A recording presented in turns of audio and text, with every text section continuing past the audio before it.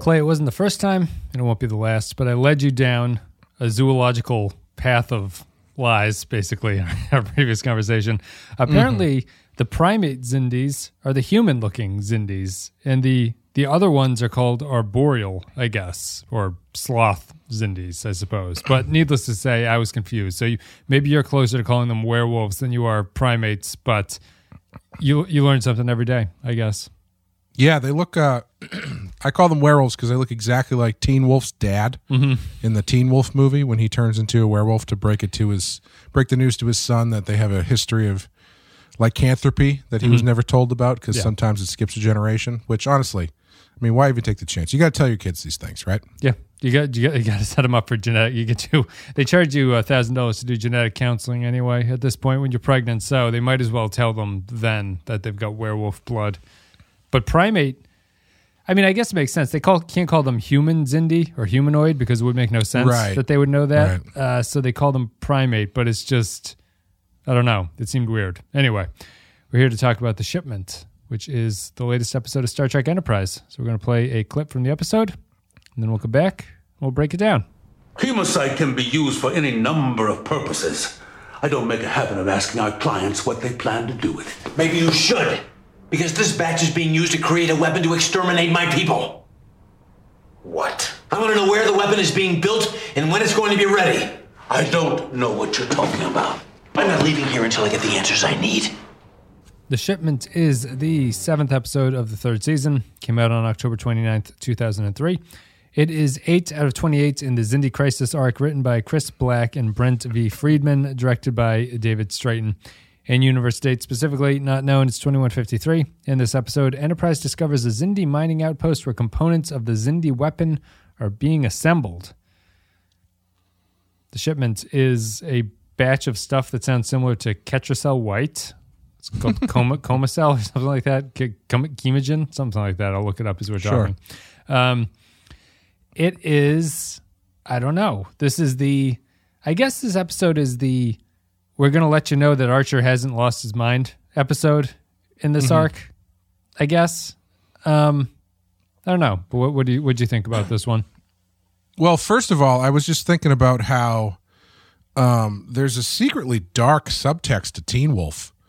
Because do you think there's a whole subplot that they never get into about the dad torturing himself over whether or not to tell his son that he might be a werewolf? It's the prequel, right? It's like George Lucas will be brought in to prequelize his struggles as a Teen Wolf dad, but not yet a dad. Yeah, like you got to have that. I mean, think about that before you're going to have kids, I guess. But anyway. Irresponsible not to, really. I think this is probably my favorite episode of the season so far. Really? Wow. Yeah. Why? Because I think it's the first one that actually dealt with some of the messy grayness of the two sides in a way that I found interesting. Mm-hmm. There's a nice scene with Archer. One of the first scenes where Archer and the werewolf guy talk to each other I thought was really good. I think I know that actor, but I don't know who it is. The voice sounds familiar, but I couldn't place it by name. I could take or leave the worm gun plot line. Sure. I guess that probably remains to be seen where that's going to go. But I thought this was closer to the kind of stuff they were doing on Deep Space Nine than this show has gotten for me. Interesting. Yeah, because sometimes what's funny about the recording, a little bit of inside baseball, is that sometimes I watch the episode, right? And I don't know if you have this happen in other shows and things. Probably more shows like Rotten Horror where you're sort of shepherding the whole thing. But I watch the episode and then I think about it after I've watched it, right? And I come up with a whole bunch of stuff that I want to talk about. Mm-hmm. And then 6 hours later, I've forgotten what I was thinking. It's like you could wake up in the middle of the night and you have your great idea, but for a book, and you forget to write it down. And you wake up the next morning, you're like, I can't remember what my idea was. Or somebody says something awful to you, and you can't think of a good comeback at the time. No jerk stores within me. Yeah, 8 hours later, you're on the toilet, and you're like, that's what I should have said. I say that just as a thing where I'll try to recover what I was thinking. But I know that what I was thinking was that this episode to me is a good example of why the show is not Deep Space Nine, really. And interesting. Okay. I find this to be a pretty generic episode of Enterprise. I think that it's unique to the season in that the entire episode is Xindi based. So there's no Star Trek subplot that's like leading the way that they then get Xindi information out of after that. Sure. So I don't mind that. I think the first thing about me in this season in this episode is that I think they've just badly botched the pacing of how Archer is supposed to be developing as a character, really, with Anomaly, where he threatens to throw that guy out of the airlock, coming way too early in the season, I think. And then this episode, maybe it's in the right place, but I don't think that the episodes leading to this have led to what Archer is talking about here. And the weakness of this episode is that I don't buy either Archer is unbelievably lucky that he landed the nicest arboreal Xindi in the world, or it's just too much of a stretch that this guy's like the nicest guy that he could have run into in this situation. You know, it's like he doesn't put up a fight. He doesn't doubt anything. He doesn't. Yeah, he goes along with that plan pretty easily. Even when it potentially blows up at the end, and the others Xindi are telling him like, "Well, the humans are going to destroy us," and he sees Archer like running off into the woods or whatever. He doesn't tell the Xindi at that point about what he has done with Archer, which would have made sense to me. This guy is completely on Archer's side very quickly, and it just struck me as a problem in a way that a lot of like the romance episodes do, where I don't feel that there's time to bond between the two characters, where such a leap of faith is warranted between the two of them. Yeah, I think I didn't mind it because I didn't think that he was. I felt like he was reacting on his own morals more than anything else. Because the thing that I guess the leap of faith you have to take is that he believes Archer when Archer says that this machine using this guy's technology or whatever he's mining here killed 7 million people. With nothing else, he just walks into the guy's house and says, "Here's a bit of a machine that killed a bunch of people." And he goes, they have the script acknowledges it. He's like, "Am I supposed to believe this? Like, is this good enough?" But he does believe it by the end of it. He does. I think they do some sort of scanning of the machine or some bullshit like that, where it's like basically they do like the bare minimum for him to be convinced of what Archer's saying. Yep. And I think he's. I don't think it hinges on the two of them bonding as much as it hinges on the Xindi guy, the Xindi guy's own conscience, really, because that's the only reason he's doing it is because his conscience is tainted. He feels responsible for the deaths of 7 million people. He's trying to atone for it. Yes. And I think it works a bit for his actions to maybe impart a tonal shift on Archer.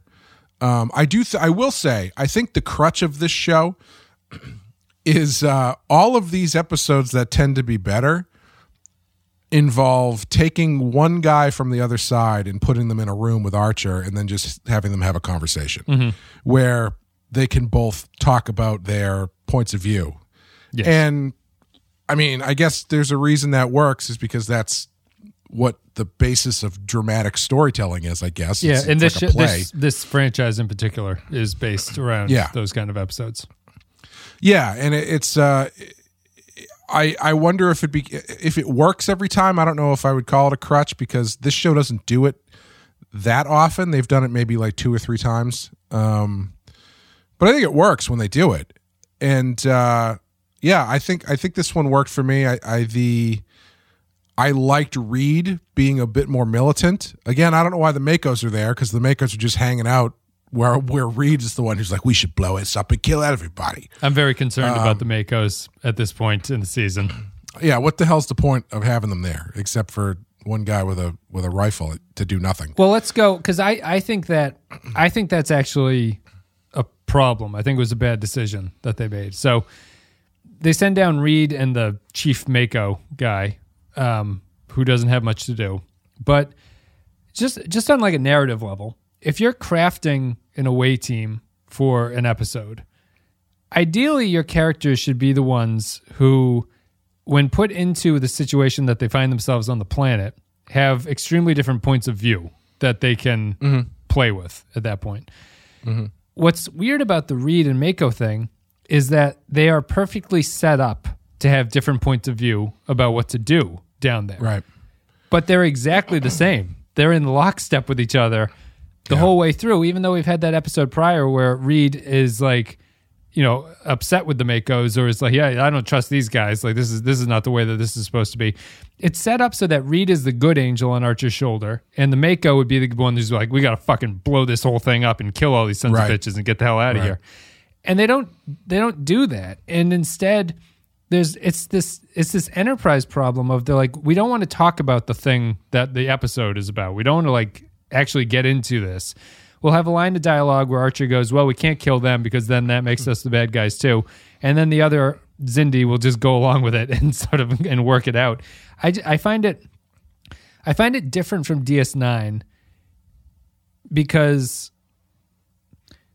where all the shows have been dealing with these sorts of like ethical conundrums or questions of humanity or whatever, DS9, I feel like, consistently did it in a way that I appreciated where they got, even if I expected them to go where they got. And sometimes DS9 would actually not end up in the place that you expected it to, and it was like, wow, this is kind of an interesting episode. I'm thinking of Wrong's Darker Than Death or Night, the one where Kira goes with the time crystal back into time and sees her mother is slept with Ducat and all that stuff. At the end of that, Kira is angry with her mother for it, which is a interesting choice. Anyway, Enterprise's problem, and I think that it's going to lead to bigger problems with this whole Xindi arc, is that I find its morality and its ethical conundrums to be like second grade shit. It's like, sure, I find it like either lazy or patronizing, I guess, because the moral of this one is, hey man, not everybody who is of a group thinks the same way. And Archer, a grown adult, goes, not everybody who's of a group thinks exactly the same way. I just think that DS9 as a show would never stoop to such like a low level thing as the like the outlook of the episode. I think that they went in more of a like humanistic and reality based outlook. It's like, there was the thing about the Cardassians, not all Cardassians do this, but at least it gave you some, it's like depth of character to the Cardassians. Like Garrick is still a murderer, but he's like a nice Cardassian and things like that. And this guy is just, I'm the nice Xindi. Not all Xindi are bad, except for the reptile guys. Those guys are all bad to a T, so don't trust them. So it's this weird thing where the episode I'm a nice Xindi, but I'm also extremely racist towards the reptile Xindi. And it's just this other conundrum where, I'll throw it back to you, but it's like the lesson of the day is that you can't judge a book by its cover and that not all Xindi are bad Xindi. However, the reptile Xindi and the bug Xindi are clearly bad Xindi. So within the Xindi, there are species that are just bad Xindi. And that completely shoots in the foot the argument that the episode is making, which is that you can't judge a book by its cover. Because even the arboreal Xindi, you're like, oh, these reptile guys, god damn it, you can't trust them as far as you can throw them. And it's like, what are you talking about? You just told Archer that you didn't have to do that. So I think it's just confused as an episode of TV or an episode of like storytelling, I guess. Well, I don't think that the choice that what they have Archer do is necessarily underbaked or anything, because he's basically deciding whether or not he's going to start a war. Because if they blow that place up, there's no way to avoid the fact that they're there. Right. And ultimately he finds a way to continue moving forward without actually having to engage violently. Although I don't know why. The way that the werewolf guy talks his way out of why one of those drones got blown up is like questionable at best. But I was out looking for bugs, and your thing scared me, so I blew it up. But sure. the other one got away too. So why didn't you tell them? Yeah, the other one got away. Apparently, saw nothing. But like, yeah, I didn't mind. I thought that that stuff worked because I think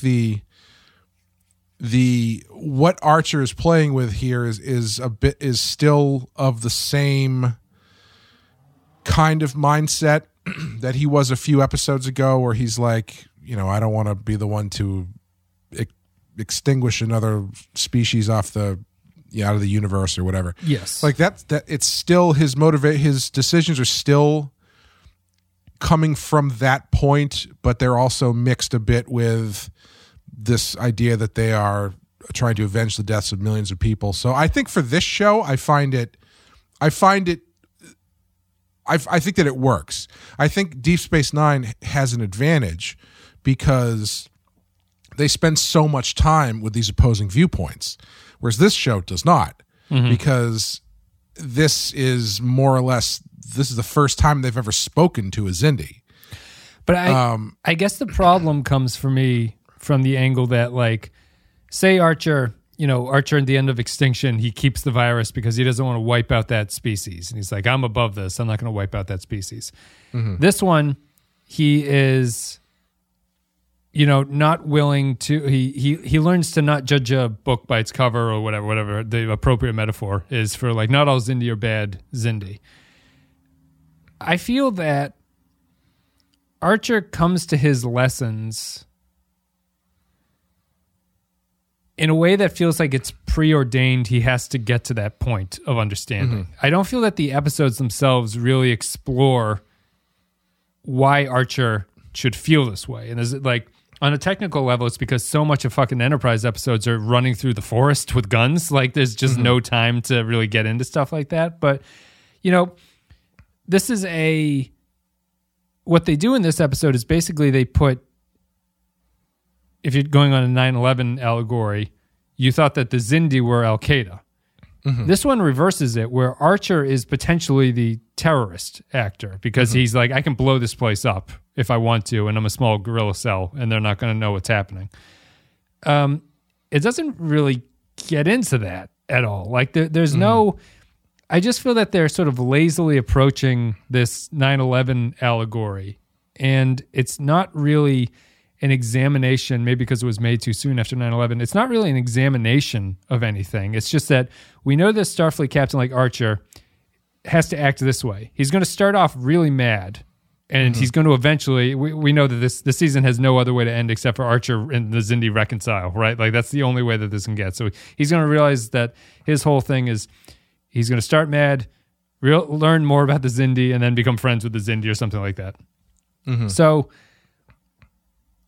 along the way, I just feel that Archer hits these beats that are a little bit divorced from the story that they're telling, and he acts sort of inappropriately, but in the grand scheme, it kind of makes sense, but it's not really, like, Anomaly happened way too early. I think that this one is just, he's not realizing what seems plainly obvious to me in the first place. It just seems very low intelligence in some ways, that Archer is just not very thoughtful about these things.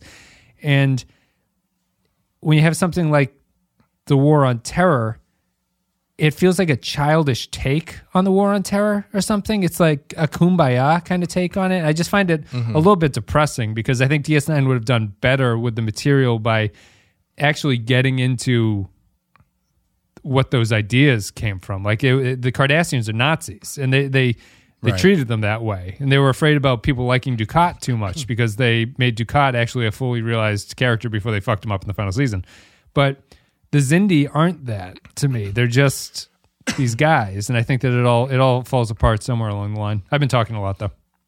Well, I actually don't read the episode as a judge. You can't judge a book by its cover thing, because I don't think Archer ever really has that change of heart, because he's not coming at that. He doesn't come at the Xindi being like, you Xindi piece of shit, blah, blah, blah. He's essentially explaining to this guy what his people have done. Yes. I think, but he's angry at him. He holds him personally. Yeah. I mean, he's angry about the thing, but he's like, I don't think he comes away thinking that he misjudged the Xindi or anything like that, because I think I read it more as the Xindi guy realizing and what the cost of his research was and the role he was playing in something he didn't even realize he was playing a role in. But isn't Archer's thing there to realize that not all Xindi are the same? Really, like he comes in with the anger of, you must know what you're doing, you must be responsible for this, and the guy goes, well, I just live on this planet. They gave me a contract and I made some stuff. I understand Archer's anger and thinking that way, but it's a simplistic lesson to me that, yeah, I guess this guy didn't know what was going on, and not all Xindi are bad. I feel that that's Archer's main takeaway, along with the guy, the other Xindi, sort of telling him his lesson learned, that he doesn't want to be responsible for it. But I do feel that Archer realizes something about his prejudice towards the Xindi in this episode. Mm-hmm. Yeah, it's possible. I think the tough thing is that Archer's being played at such the same level that I feel like they have him keep making the same, his character changes keep happening the same way, where he comes in hot and then he figures out a reason not to be so hot about the situation that he's in, which, yeah, it can get kind of old after a while because he plays it the same way every single time. Yeah, it's true to Archer never learning a lesson, really. It's that consistent character dynamic that he has. I think that ties into the bad pacing of his character. He should have not come in episode 1 red hot. He should have been like, I'm Captain Archer, I'm going to try to find the Xindi and talk to them. And then things should have just gone horribly wrong for the Enterprise in the Expanse. And then he starts getting desperate about what he needs to do. But they started him at 11, and he has nowhere to go except down, because he's going to learn eventually that the Xindi are, they're going to work this out somehow. There's some kind of reconciliation is coming. So he only has the place to go down, and it just feels like you're on the wrong side of the narrative arc there. There's no escalation. It's all just him coming down, and it's not as satisfying as if things were getting worse for them. Yeah, I think they're trying to synthesize that by having like a 2 steps or 1 step forward, 2 steps back kind of thing when it comes to learning information. So it's like this episode, they find out where that shit's being made, but that's not really the weapon. That doesn't really give them what they want, but they put the tracker on the ship, but then the ship jumps to light speed or goes through a boom tube or something, and they can't track it anymore. So it's like, I hated that, honestly. Yeah, sorry, go ahead. Yeah, whatever. So it's like they're doing these like little setbacks, but they're not really, it's not like the Enterprise is running into these huge setbacks every episode or running into these huge problems. So you don't have the characters changing too much because there's not really a lot to change too, because all of the story movement is fairly incidental. Yeah. And all of the conflict that they deal with is fairly incidental. I actually thought it was really funny that this is the first episode of the season, I think, that had a previously on thing. Mm-hmm. Yeah. And it was like just to remind people that they were going to this planet. Very strange previously on. Where they got the information about the planet, it just felt totally unnecessary. Yeah, I was expecting the blue mind control device, whatever the hell that thing the crab guy had was. I was expecting, because they show that thing again. Yeah. So I was expecting that to come back somehow, but that didn't matter at all. Yeah, it's a weird callback for something like they couldn't have covered that in a line of dialogue where they're like, we finally made it to that planet where we were told that they were building the gun. Yeah. Reed has that line about Hoshi's psychic friend or whatever. He's like, remember when our psychic friend told us to come here? That was fantastic. Yeah. So yeah, it's the arc. This never feels like it's getting going because, like you're saying, it's not, the pacing of it's really weird because it doesn't even really feel like there's that much pacing to it. No. Because they are in this weird position where they can't have the Enterprise do that much because they have to maintain the fact that nobody knows they're there. And so you can't have them come into contact with the Xindi and escalate things that way. But you also can't have them doing too much shit behind the scenes, like blowing up refinement factories and stuff like that for the same reason. So they're kind of in this holding pattern where they have to do these small character stories that some work better than others, but they never really, they all seem to move the story forward in the same way. So I think that's why they feel kind of unsatisfying. I mean, do you think, again, for everyone listening, I'm unfamiliar with the Zindi arc. I've not seen this season. Are what they doing a reversal of what someone would expect from a 9/11 allegory with Starfleet as the good guys? Are they making the Enterprise potentially the terrorist actor who is going against? Because the Zindi are interesting. Like, the Zindi are almost America in some ways because they are a bunch of different states that exist together as a group, and they all have different opinions. Except for the bird ones. The bird ones are all dead. The bird ones are Puerto Rico. The bird ones are dead because we see what happens. They didn't know this. However many years later, they forgot to learn this lesson from the Zindi people. Why you shouldn't put a bomb inside the planet. Yeah, that's the Klingons didn't learn this, it's coming up, and we know what's going to happen to Kronos when that bomb finally goes off. That did answer that question from the first episode when they got that Zindi prisoner, and he told them to go to that place, and they got there and it was rubble. The plan was gone. So I guess that's the Zindi homeworld. I don't know if that was a last minute troll job from that guy, where he's just like, yeah, you want to see where my homeworld is? Go here. I don't know what his intentions were. I don't know I can't remember if they say how long he's been locked up there, or if not 100 years or whatever, right? Yeah, I don't think he's been there that long. I don't know. Yeah, I'm not sure why they did that still, but sorry, I cut you off. Well, is there America potential for that? Yeah, is there potential for the Enterprise somehow works itself into the position of they have to be like guerrilla fighters who are against a larger entity, and the entity that they're fighting thinks that it's defending itself by fighting back? I just think that if that is what happens, that's an incredibly ballsy take for like a year after 9/11 came out. Yeah, that you're going to invert that. That's why I don't think that they're doing it. But I don't know. Could you see it going that way? Is that possible? Is that a good idea? I think I would know about that if that were to happen. I think I would just hurt. I think Star Trek Enterprise would have been on the same shit list as the Dixie Chicks at the time. Would have put Drowning Pool and the Dixie Chicks in Star Trek Enterprise. Yeah. I mean, yeah, I think that would be a very interesting way to go. I don't know. I can't honestly see that happening realistically, but because if you think about it the other way, that they're not doing that, then you are getting a episode here where it is the idea that America was attacked by Al Qaeda, and so now everyone thinks that Muslims are bad. And so then you send these guys over to the Muslim nation, and they meet a nice guy. Some of them aren't. A lot of them aren't involved with this at all, or have any idea what's going on. And so I could see it being a much more simplistic thing like that, where it's like, yeah, not everybody over there is trying to kill you or whatever. Yeah, I think that's what they are doing. I think my problem stems from, maybe this was more timely back then, but I'm pushing 40 now, and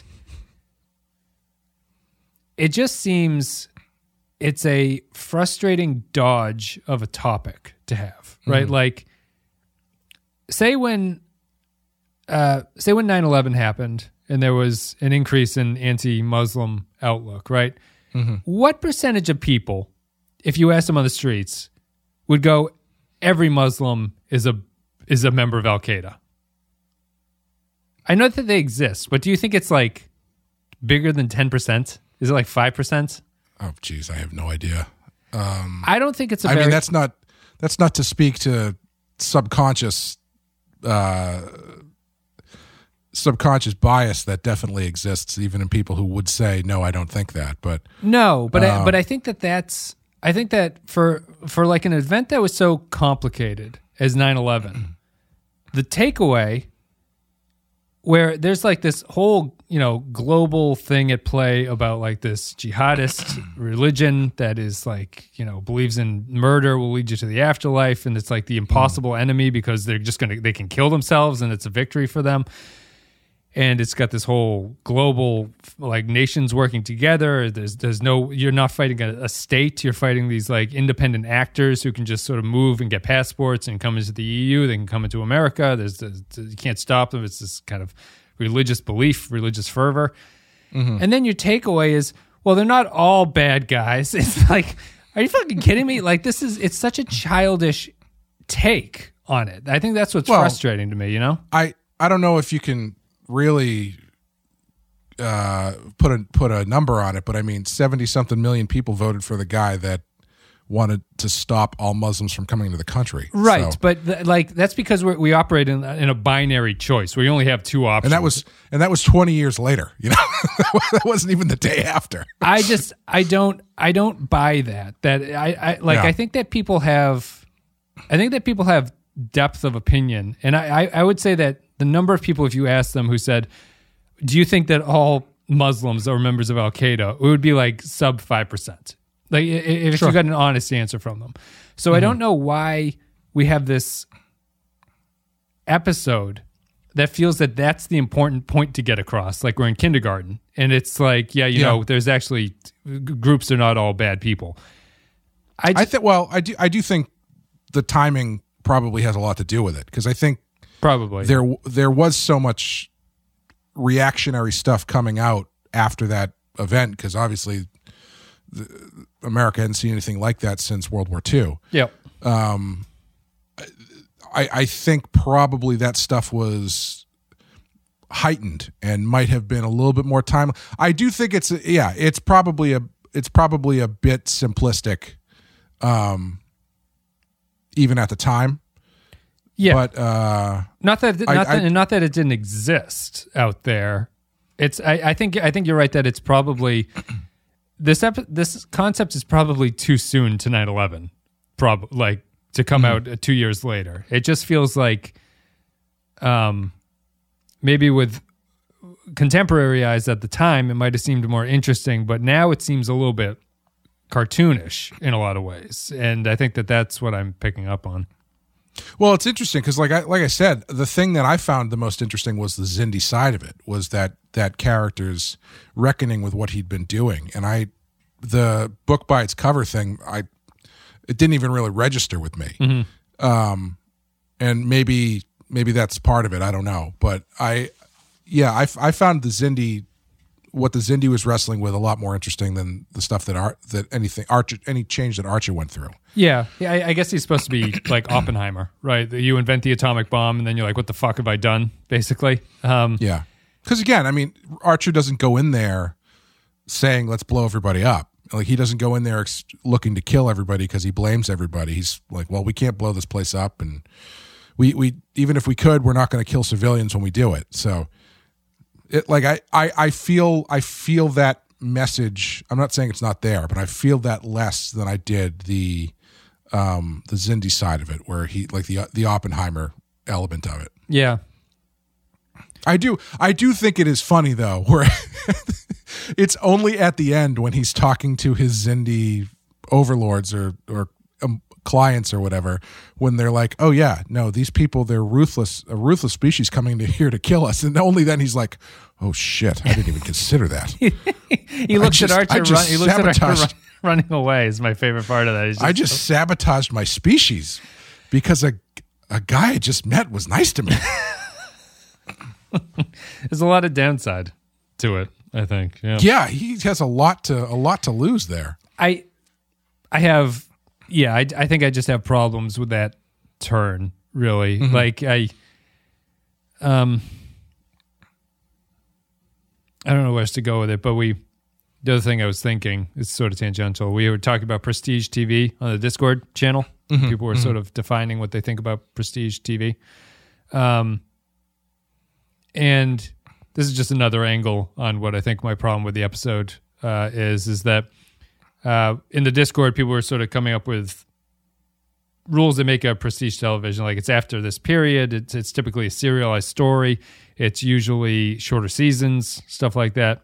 Kind of a technical outlook on what makes the show prestige, quote unquote.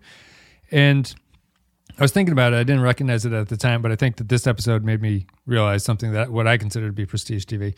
Prestige TV was the first set of shows that I can remember where characters would talk to each other and possibly lie, but the show would not have the character acknowledge that they had lied about it. So it was basically TV for adults, where, because I remember watching The Wire being very confused the first time when it came out, which is in early 2000s, because I was like, well, that character, he said he wasn't going to do that. Why did he do it? And it's just more, it doesn't end the episode with the character going, the reason I lied is because I have to do this to get this job promotion. It's more realistic and you glom onto it. And I think that that's a big factor of prestige TV, where Tony Soprano is a terrible character, but he thinks he's a nice guy. He's always, his good deeds are always undone by the horrible stuff that he has to do. Walter White is, and it leads into audience confusion, where Walter White is seen as a good character or a good person by people because they don't understand that, because the fact that he doesn't get up and say, I'm an arch villain at this point, that means he's the good guy of your story.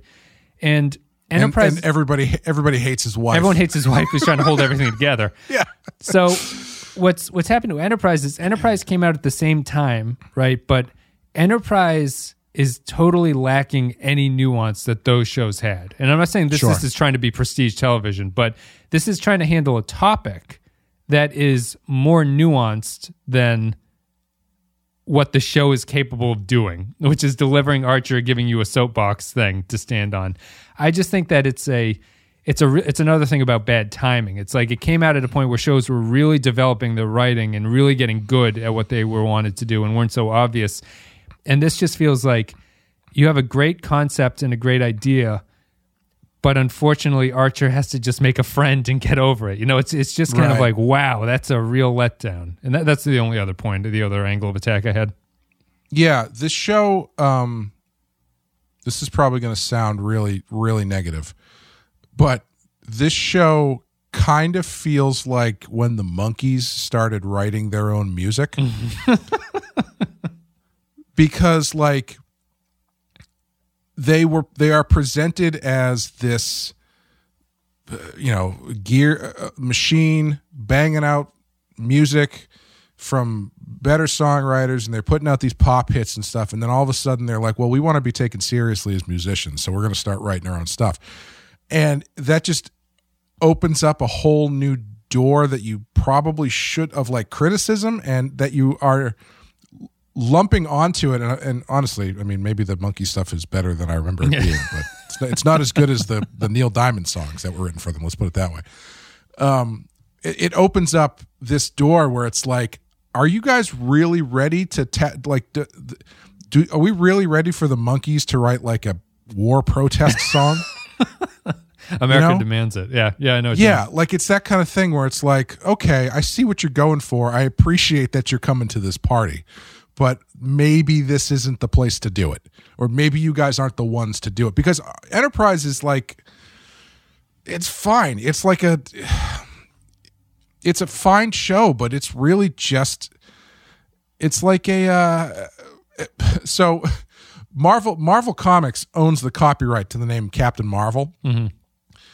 And the reason that they keep pumping out Captain Marvel comics for the past 50 years is so they can maintain that copyright. It's not because they love the character. Well, I mean, now the character is like a centerpiece to everything they're doing. But it's not because they love the character. The old stuff wasn't because they loved the character and had faith the character was like a sales leader. It was just because it was a brand. It was for branding, and that's what Enterprise feels like to me. Even now, it still feels like this is a branded show that's here to maintain the brand. Mm-hmm. And like you said, it's not, the idea is great. The core idea of it is great, but it's so on autopilot so often that when they try to do something and tackle fucking 9/11, it's like, come on, guys. I guess I push back there because you said at the start that DS9, you thought this was a DS9-esque episode. I won't say that you thought this was DS9 level, but I'm having a hard time explaining why, but I just feel that DS9 understood nuance and conflict better. Like, I just I don't think there would be an episode where Cisco. I'm sure there are. So this is the problem with it. It's like, I'm sure there's an episode where, and there are episodes where someone meets a nice Cardassian and they can't believe it, right? But I feel the DS9 episodes that did that, Duet is kind of an example. The guy dies at the end because another Bajoran is like, "Fuck you, I hate you," and he kills him. And it's like there's this at least this like catharsis or like grounded realism in the way that those characters are reacting, where here I really feel like it's just Archer goes in and the guy's like, "No, I'm a nice Indian." Archer goes, "Oh, well, okay." They're like, thank you for helping me. I just don't. It's so ripe for what needed to happen, and the Arboreal Xindi guy needs to happen in this show. You have to have some character who convinces Archer that he's wrong. I just think it's so poorly done in that workmanlike fashion that Enterprise always does, where it's just like, we're hitting the points, we're hitting the beats, it's coming through, that you miss the chance to have a DS9 type episode on it where you walk away thinking about it in the way that you think about Duet. Not that this has to be Duet, but not in the way that you think about like, wow, that Cardassian really did something that he believed in and it came at a great cost. This guy, he lies to the Xindi with the stupidest lie and gets away with it and then just helps Archer out. It just feels like there's no stakes, and it's a 9/11 story. How can there be no stakes? Yeah. Oh, yeah. The stakes are extremely low. Yeah. Well, I don't think that. What the hell was I going to say? Again, I don't feel like Archer changes that much, because I don't think he's really changed his attitude. I guess I don't really see what he's convinced of by this guy, because they haven't really, like I said, when they get there, he's not looking to blow the place up. He's not looking to kill everybody. Yeah. He's looking to do this in a tactical way, and he doesn't leave there. I don't feel like he left there with his mind changed about stuff. It doesn't change his approach, I don't think, to anything. No, he still has the same ultimate goal, I think. Right, yeah. And I think that's probably part of where the problem is that for an episode like this, you would think that this character would impart something on Archer that changes his outlook, but I don't think that happens. I think Archer does things the way Archer's going to do it. The other guy changes. If you want to, I don't even know if you would call it a change, but he has a realization of whatever, and he helps gets Archer told out. Information that he didn't know previously. Yeah, he gets told information and he has a realization. But like I didn't feel like Archer comes away from this story with like a new outlook on the Xindi as a people or anything. You think the next Arboreal Xindi he runs into, he's going to dislike? I don't know. What's he like? he's like Robert Oppenheimer. I guess that would be a difference. I think that the next Arboreal Xindi he runs into, he's going to be like, "Hey, I met a really nice one of you before. Are you nice? And I hope you are." The next reptilian he runs into, he's going to punch in the face the first time he sees it. I mean, everybody knows the reptilians are all assholes. They are. The reptile brains.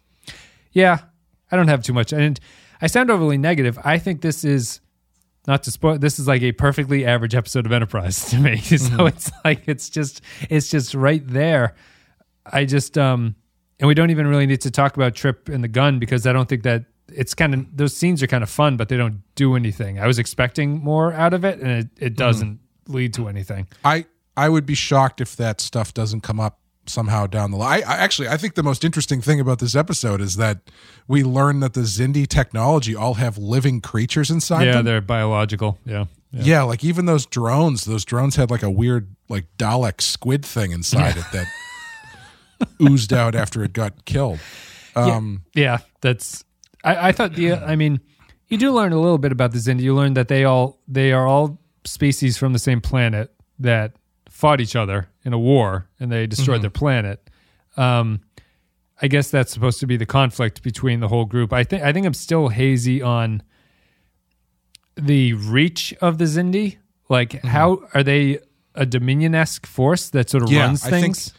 I think that's remains the biggest problem with the season is I don't know what they do. Right. Or how or where they're doing it, why they're doing it, or how are the Zindi like feared? Or are they even close? Expanse? Right. Does anyone know? No one seems to know about the Zindi. Archer asks everybody, "Have you heard about the Zindi?" And they say no. But they've run into like 2 of them. Yeah. But it's also tough this. Go ahead. The arboreal Zindi. You also get the sense that while they have the council scenes, which are all the species talking to each other, this guy seems to be on his own planet doing his own thing, working for the Zindi at the same time as he is a Zindi. You know, so it's like there's not I just don't understand the institutional structure of what the Zindi are supposed to represent. He's making like it is. If you really want to take a step back, it is kind of really difficult to believe that this guy who basically it's like pulling aside a guy who works for like Lockheed Martin, and informing him that he's building, showing him a picture missiles. of a blown up mosque in Baghdad or something. Yeah. And then he's like, oh my God, I didn't realize the work on rocket propulsion in missiles I was doing was being used to build weapons. Right. It is a little bit whatever, but that your mileage may vary on that. He has some line where he's like, he calls it like the asbestos of the 22nd century. It's like, it does everything. You put a little bit of this shit in your coffee, it tastes fantastic. You put it in a bar, it blows up. I mean, I guess that's, your suspension of disbelief can work with that if it's like whatever they're refining is not something that is only used for weapons. It's used for like everything. It just also happens to be used for weapons. No. I think he also has a line where he's like, I knew when they requested 99% pure Ketracel white that it was going to be a bomb. Should have built him a nuclear weapon out of used pinball machines parts like Doc Brown. I think the Zindi just feel so ill-defined to me. It's weird because they're like overly defined, but they're also undefined. Yeah. Because they've got those, we see the different species that make up the Zindi. We see that they are in conflict. We see that some of them are like more dickish than the other ones, but their place in the universe is very vague. Yeah. I don't know if the story about them warring with each other, is that supposed to be like the catalyst for why they decided to strike out against the humans? Because it's like, we already lost one planet. We can't, if there's even a one to, crib, there's a Cheney or Rumsfeld that said if there's even a 1% chance they're an enemy, we have to take it as an absolute truth or whatever. Or Batman says that about Superman. Yes. Very timely movie from Zack Snyder. They, because they're dangerously close to the Dominion in a lot of ways. If it's a xenophobic thing, that's basically the Dominion. They've just copied them over into the show. At least the Dominion had an ethos. They did. These guys don't. We wanted to destroy things before they hurt us, which the Zindi feel they are supposed to be going in that way. I can't believe that they do. There must be something else to it, but I don't know what it would be, because otherwise they're just a carbon copy of what the Dominion are. And I think that's the thing is like, we don't, as much as they're not really moving the Zindi story forward, because the stuff that we are learning about the Zindi is not like consequential stuff. Yeah. Like, we don't know what the Zindi plot is. If there is one, what their deal is. It's just, they're kind of like, they're the MacGuffin for the season is we got to find the Zindi or whatever. It's tough to really care about. Honestly. Did you see Chabon wrote a couple blog posts. Michael Chabon wrote a couple blog posts about one of them was the Romulan Empire, like Romulan culture. He wrote like a couple thousand words about what he thinks Romulan culture is like, and he describes it and things like that. I didn't. I think I saw it going around, but I didn't read it. It's interesting, but it's probably similar to this in that it's not plot, and it doesn't help you understand anything. But you're like, I have a great understanding of how the Picard series. It's like I have a great understanding of how he thinks the Romulans are, but it doesn't help the Picard series plot in terms of like this didn't add anything to it. I feel that it's the same for the Xindi. I know all their back of the baseball card stats, but I don't know if this is a guy I can trust to hit the ball right now. You know, there's no sense of what they mean as a people and what that means for Enterprise, I guess, is the basis for that. So you don't have any sense of their powers, or you don't have any sense of their reach, you don't have a sense of what their plans are. Yeah, world building is great, but if the world building you're doing is not being reflected by the story decisions of the world that you're building, then what's the point? We'll wrap it up. Yeah, I agree. We'll wrap it up there. We'll play a clip from the episode. We'll come back, read some patron thoughts, give our final thoughts about the shipment. I don't think it's an unreasonable request. It doesn't concern you. It concerns all of us. We've learned there's a threat to our people. What kind of threat? A ruthless alien species. If we don't act, they'll destroy us. Thank you very much for listening today to the podcast. It was The Shipment. We covered it in depth for the past 50 minutes. Thank you very much to our patrons for supporting us. If you want to go to support us, you can go to patreon.com/thepenskyfile. It's the best way to do it. A couple bucks a month, you get extra stuff. We talked about Iron Man last month. We revisited the TOS episode, The Ultimate Computer. This month we have Predator and the Tholian Web revisit for Star Trek. So if you're interested in Arnold Schwarzenegger and aliens, you can listen to our Predator stuff, join the Patreon. I know Real Ripe, Real Rotten has been kind of on hiatus, but is that not, that's got to be one of his highest rated, right? I think it's high 80s, but T2 is his highest, I think. Oh, okay. Mm-hmm. Oh, no, Terminator is. I think Terminator is 100%. Original Terminator? Tomatoes, yeah. I'm still looking forward to doing End of Days. So yes, I know. We should reboot Real Ripe. It's just who's got the time for these things? But Predator. Well, once we're done with Enterprise, we've got nothing else to do. That's right. Unless we ain't hit that goal yet. If you go to Patreon, it's the only way to get that full cure. We'll have so much time doing one Voyager every 6 weeks that we'll want to do something else. Unless if you don't want to hear us cover the best and worst of Danny DeVito movies. Then throw some cash at the Patreon. Patreon.com/Lipinski-File. Special thank you to our captains. I was just going to say, honestly, who are we kidding? There's like 8 new series coming out. We're going to be doing this till we die. Yes. Special thank you. Hey, you can help pay for the funeral. Special thanks. You go to Patreon. To Tarek Latif, Joy Mango, Kyle Barrett, Mike Burnett, Michael Pond, Andrew Chillog, Matthew Russ, Samuel Custer, Matt Cutler, Cardinal Doomsday, Christian Pouch, Nick Sergey, Sean, Grim Santo, Bradley Killens, Dwayne Hackett, Kevin Reyes, Darth Mosk, Vol 13 Hero, Jordan Cooper, Russell Oge, Rune Vendler, HH28, Stefan Minton, Derek Zajac, Paul Roscoe, Jacob123, Poindexter G, Johnny Franceschi, I think it is, Mike Harris, Nick the Rat, Captain Brazen, Eric Santuan, Jakey's Gamer, Kevin Lowry, Corey Martin, Patrick Seba, Garoppolo John Zorn, William Scheisler, Rayhan Jaffer, Zane Majors, Soylent Blue, Woodrow, Dave Davies, Retail, Worf's Tiny Brown Dicks, The Voyager is unstoppable, Olivier Bardot, Tom Hickey, Captain McMunchausen, James McLennan. Thank you very much.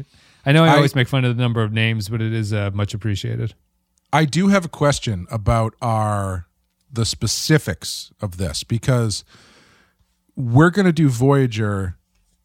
It's not just, as we said, it's not just a plane breaking thing. It's like as long as we're up at 900, we'll do Voyager, right? Yes. So does that mean if we let's say we hit Voyager tomorrow, do we bail out of Enterprise and start Voyager, or do we have to? It's not just the bait and switch where it's like we got to get to 900, but we have to stay at 900 through another season and a half. We hit it just before the climactic episode of the Xindi arc. It's like, oh, and now we're going to Voyager. We'll see you later. I don't think. Well, yeah, so. like if we bail out, we start Voyager, and as soon as it dips off, we jump back in Enterprise. It's just because I know people maybe might mishear that. I don't think that will be the case of what we're doing. We'll continue with Enterprise. Your support is much appreciated.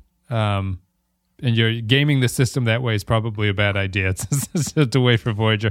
But Voyager, I thought you were going to go in a different direction. Like, how do we maintain, is it if we dip below 900, the goal, what happens to Voyager coverage at that point? Well, that too. Yeah. We have to hash that out, I think, because that is something that would be concerning. All right, let's get to this. Patron thoughts. Thank you, patrons, for all your support, as always. Very kind. I have to assume you're not just doing this just for Voyager and that you actually do enjoy the content of this one. Actually, Shipment. most of our money comes from the guy who played Chakotay. Yeah.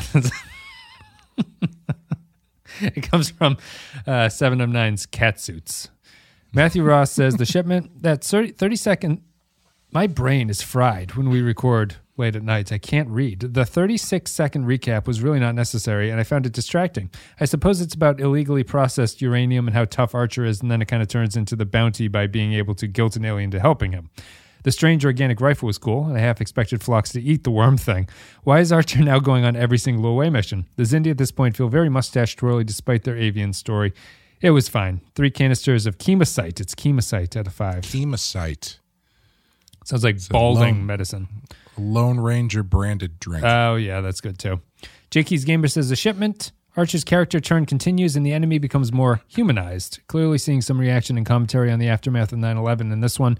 The scene outside between Archer and Reed and the scenes with Archer and the Arboreal Xindi are really well done. Overall, not bad. 3 out of 5. I did like the Arboreal Xindi. I think that he's well acted and well played. I thought the script didn't serve him as well as the performance did. I like that they all wear 3 belts. Yep. Wherever he's from. Yeah, it looks like very uncomfortable alien makeup. Just doesn't look like a well-conceived thing. All the Xindi are kind of rough, except for the human ones. Nick the Rat says, the werewolves betray their own for the pinkskins. I love the Xindi guns are rigged to blow when you use them and not when you rip the worms out. Archer scowls. Trip wants revenge. Point. Hoshi does something. Pineapple Boy tries to be the voice of reason. T'Pol wiggles her eyebrows. Phlox does something reassuring, but in a cautious manner. I think I saw Mayweather. When did they start punching Nazi lizards already? I remember there being more of that in season 3. 2 out of 5. Royo says... Say 2 or 3? 2. He gave it a 2. Oh, really? All right. Royo says, despite being the captain of a starship, a trained diplomat, and despite losing every fistfight he's ever been in, it didn't involve a prisoner tied to a chair, Archer decides to personally lead a commando raid into what he believes is a weapons factory. Because this facility has no security and is completely unguarded, this place should have been the perfect target for all those pirates and slavers we saw in the previous episodes. So much for I'm certain you've noticed this is not one of the friendly regions of space. Archer decides to deploy those diplomacy skills by taking a refinery engineer hostage, chuck a piece of probe at him, and accusing him of being a mass murderer. Despite Archer's only evidence being a chunk of metal that does not seem to even remotely prove any malfeasance, he somehow convinces the Xindi via Stockholm Syndrome to betray his own people. Episode contrivances aside, this episode feels like it has more world building in it than all of season 1. A 2 out of 5. Yeah. He convinces the Arboreal Xindi quite well. He's Robert Oppenheimer, though. He's built into him. It is also really interesting. Like, you got the make. Why do the make? You go into a weapons depot and one Mako goes with you. Again, obviously, you're not trying to start a war, but I mean, what the hell are they there for? I'm concerned about the Mako. I think that the show could potentially not do anything with them and just inserted them into the show. I haven't seen, there's been no building towards a mutiny or anything from them. Yeah. You know? Well, if this was coming out today, we would already have been told that there is a Mako spin-off show in the works, which is why they happen to show up in this one. Until that main, you don't get that until the main Mako gets tossed into a wormhole and has to go back in time, though. There's even a thing where you think they're going to get into it and the Mako says something, and Archer's like, is that your professional opinion or something? He yells at him, and then the guy goes, no, I'm just giving a tactical analysis of it. It's like, I don't understand, again, why Reed and that guy were sent to just go along with Archer on everything. Mm-hmm. Why? I don't know. It's just bad. Conceptually, it's just bad. They have to be antagonistic towards Archer, or Archer has to be towards them, or they have to be towards each other. I just don't understand them going down there. Here's an interesting idea. What if do you think this would work better if the themes were relatively the same, but you sent one Mako down to case the place? And so he's the person who interacts with the werewolf guy. And so you've got the point of view of a military guy dealing with this person who is not involved, as far as he knows, with creating a weapon of mass destruction. He's just pulling the stuff out of the ground. Yep. I think you have to. I think you have to have a. I would have done Archer in a squad of Makos go down, and it becomes borderline a mutiny down there when the Makos are like, we have to blow this place up, and Archer doesn't want to do that. It's crazy to me that like that contrast in character is right there, and they have never used it. I know, yeah. And like the Mako in this one, Reed is the one who wants to blow the place up. Yeah. It's the Mako's just there for the ride. Like, I don't get it. I don't understand why you put that element in there if you're not going to use it. Yeah, that's what they've been in the past couple episodes with Mako. They've just been the guy with a gun who's with the away team, you know? Yeah. Yeah. I don't know what they're doing. Either that or they're making jokes while they're having lunch or whatever. Yeah. Their introduction was great. The Hoshi lunch thing, and then Reed being like nervous around them and things like that. Just, I don't know. Cerulio says, overall, I like the Shipment because it makes the viewer realize how diverse and dispersed the Xindi actually are. I wish the Xindi arboreal miner was a little less naive about where the chemosite was going. If he had known that the chemosite was going towards weapons production, but thought it was being used to make conventional weapons instead of a WMD, I think there could be an interesting story beat. I'd like to have seen him come to grips with the scope of the Xindi attack on Earth when he had rationalized that he was only helping to build torpedoes for ship defenses.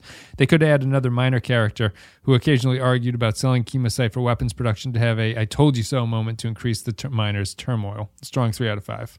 It's a good solution there. He knows what he's doing, but not aware of the scope.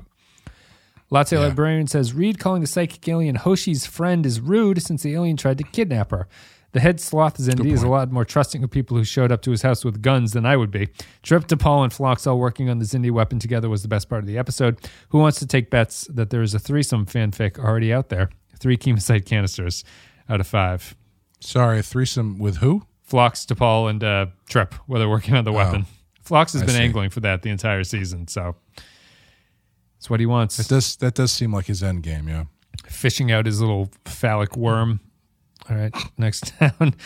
Vault 13 Hero says, the Shipment, I really find it hard to believe that there are no defenses or satellites for the planet that's building the weapon to save your entire species. Also, no one locks or even closes their doors on this planet. I didn't like the shaming of Gralick by Malcolm. Looks like he lives alone. He's still searching for love. I digress. It's a good episode, comparatively speaking. 3 sub-quantum imprints out of 5. Malcolm's only calling that out because that's also what he does. I know. He doesn't want to be called out as being a loner. He recognizes him from the same Facebook group. Grappler John Zorn says, the Shipment, I've always liked this one. While the episode has some flaws, it's the first where we see Archer embracing core Federation nice guy values in order to solve the bigger problem. Gralick's final admonition of, I hope you remember that all Xindi are not your enemy, amounts to a pretty different thesis than Archer airlocking that one dude a few weeks back. In context of both the season and an exploration of anti-Islamic attitudes in 2003, it's a satisfying progression. Also, Angry Archer demonstrates enough nuance in this episode to serve rather than detract from the narrative. I wonder if Vincent Schiavelli sold those Echo Papa drones to the reptilians. Oh, that's a good callback to the TNG Arsenal of Freedom episode. I get that reference. 4 out of 5. Last comment. I have no idea what any of those words meant. Kyle Barrett says, the Shipment, I see this episode as the first true test of the Xindi storyline. So far, each episode has pushed the serialized narrative forward, but has also relied on a generic Star Trek plot to ground itself, Exile being the perfect example. The Shipment, however, is all Xindi all the time, and it's pretty damn good. We get more information and context on the Xindi. The storyline finally makes the timely but also timeless point about all Xindi not being the enemy, and this is probably the best use of Reed so far. My only issue is that Trip complains about not having an asteroid to test the weapon on when they are hiding behind a giant fucking moon. Yep. 4 tasty-looking organic gun components out of 5. Can't shoot the moon. They were hiding from the Xindi ship, right? Is that why they're supposed to be hiding there behind that moon that entire time? I think so, yeah. Thank you, patrons. Yeah. Thank you. Playing a little fast and loose in this one with scanning technology, I think. Yeah. Thank you, patrons. Thank you very much for your thoughts. Thank you for supporting the show at patreon.com/thepensifile. Clay, what are you going to give this one? I'm going to give this one a 4. Oh, okay. Because I think ultimately what it is to me is it's the first one that feels like they are taking a realistic attempt at dealing with this Xindi story.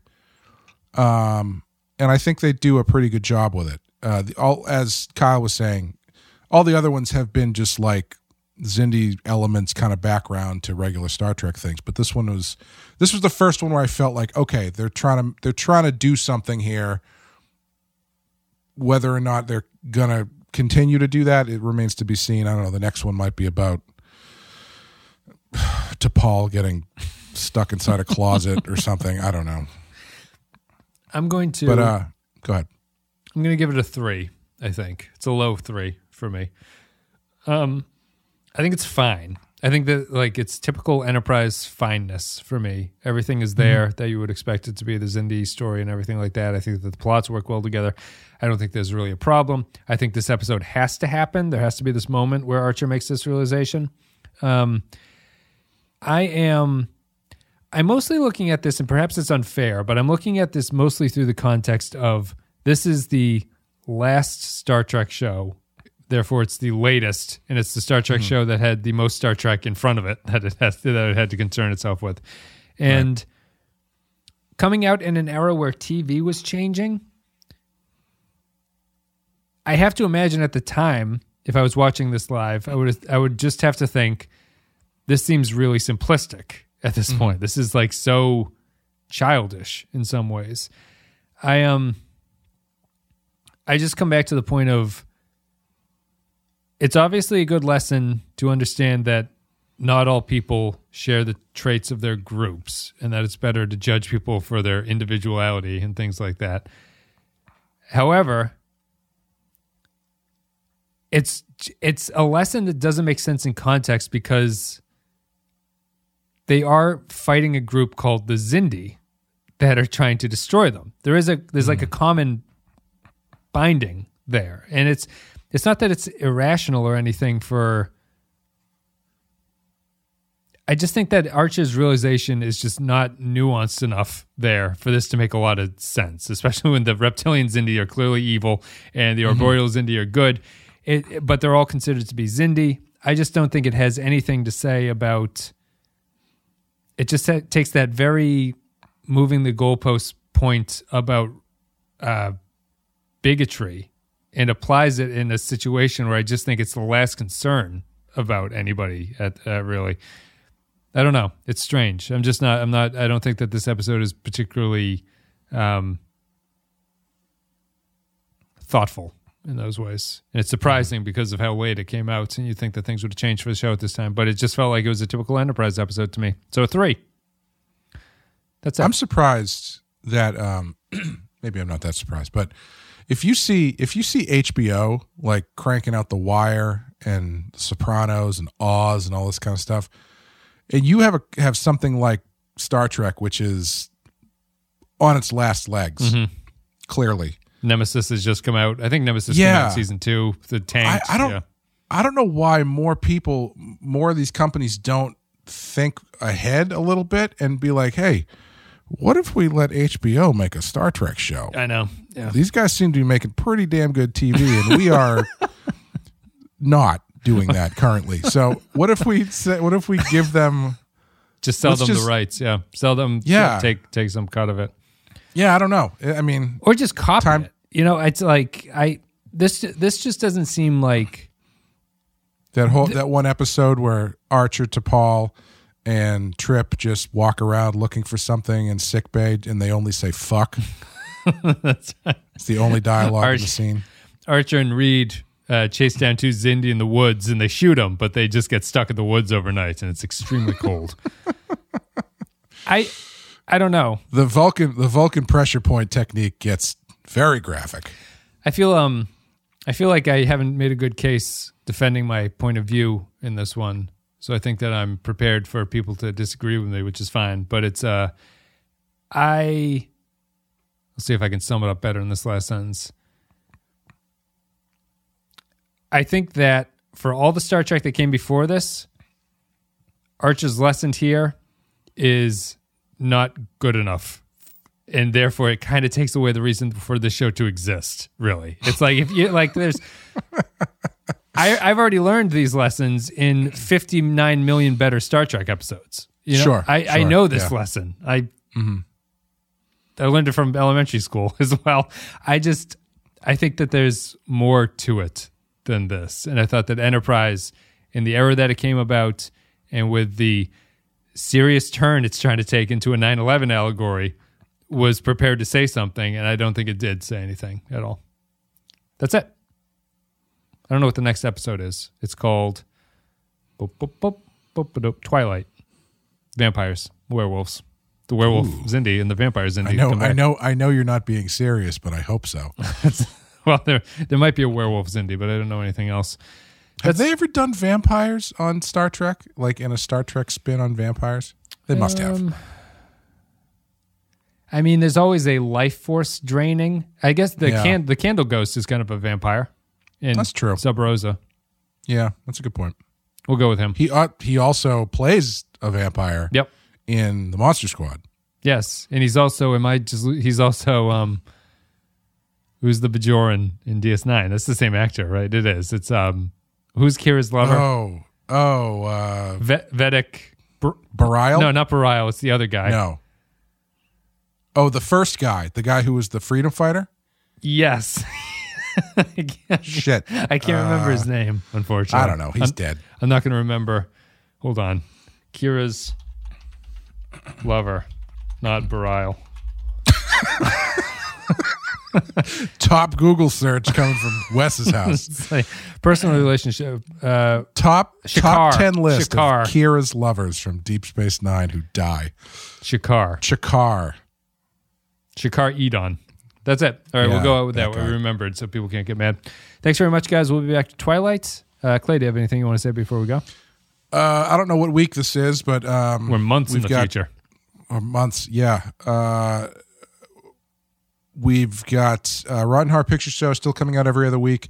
I think when this comes out, we probably will just have had Hereditary come out, I think. It's probably likely. This is 4 weeks out or 3 weeks out, I think. So yeah, so that's about right, I think. So yeah, we had Hereditary with Wes joined us on that one. And our continuing coverage of the Friday the 13th movies will continue in April with Friday the 13th, the final chapter, which is highly regarded as being the ultimate Friday the 13th movie. So that's going to be a good one to talk about. Nice. Join us. Number 4 out of 12. Yep, the final chapter, number 4. Third of a way. Thanks, guys, for listening. Thank you for supporting the show. Patreon.com/LepenskyFile. Otherwise, we're done. Thanks for listening to this very long podcast. See ya.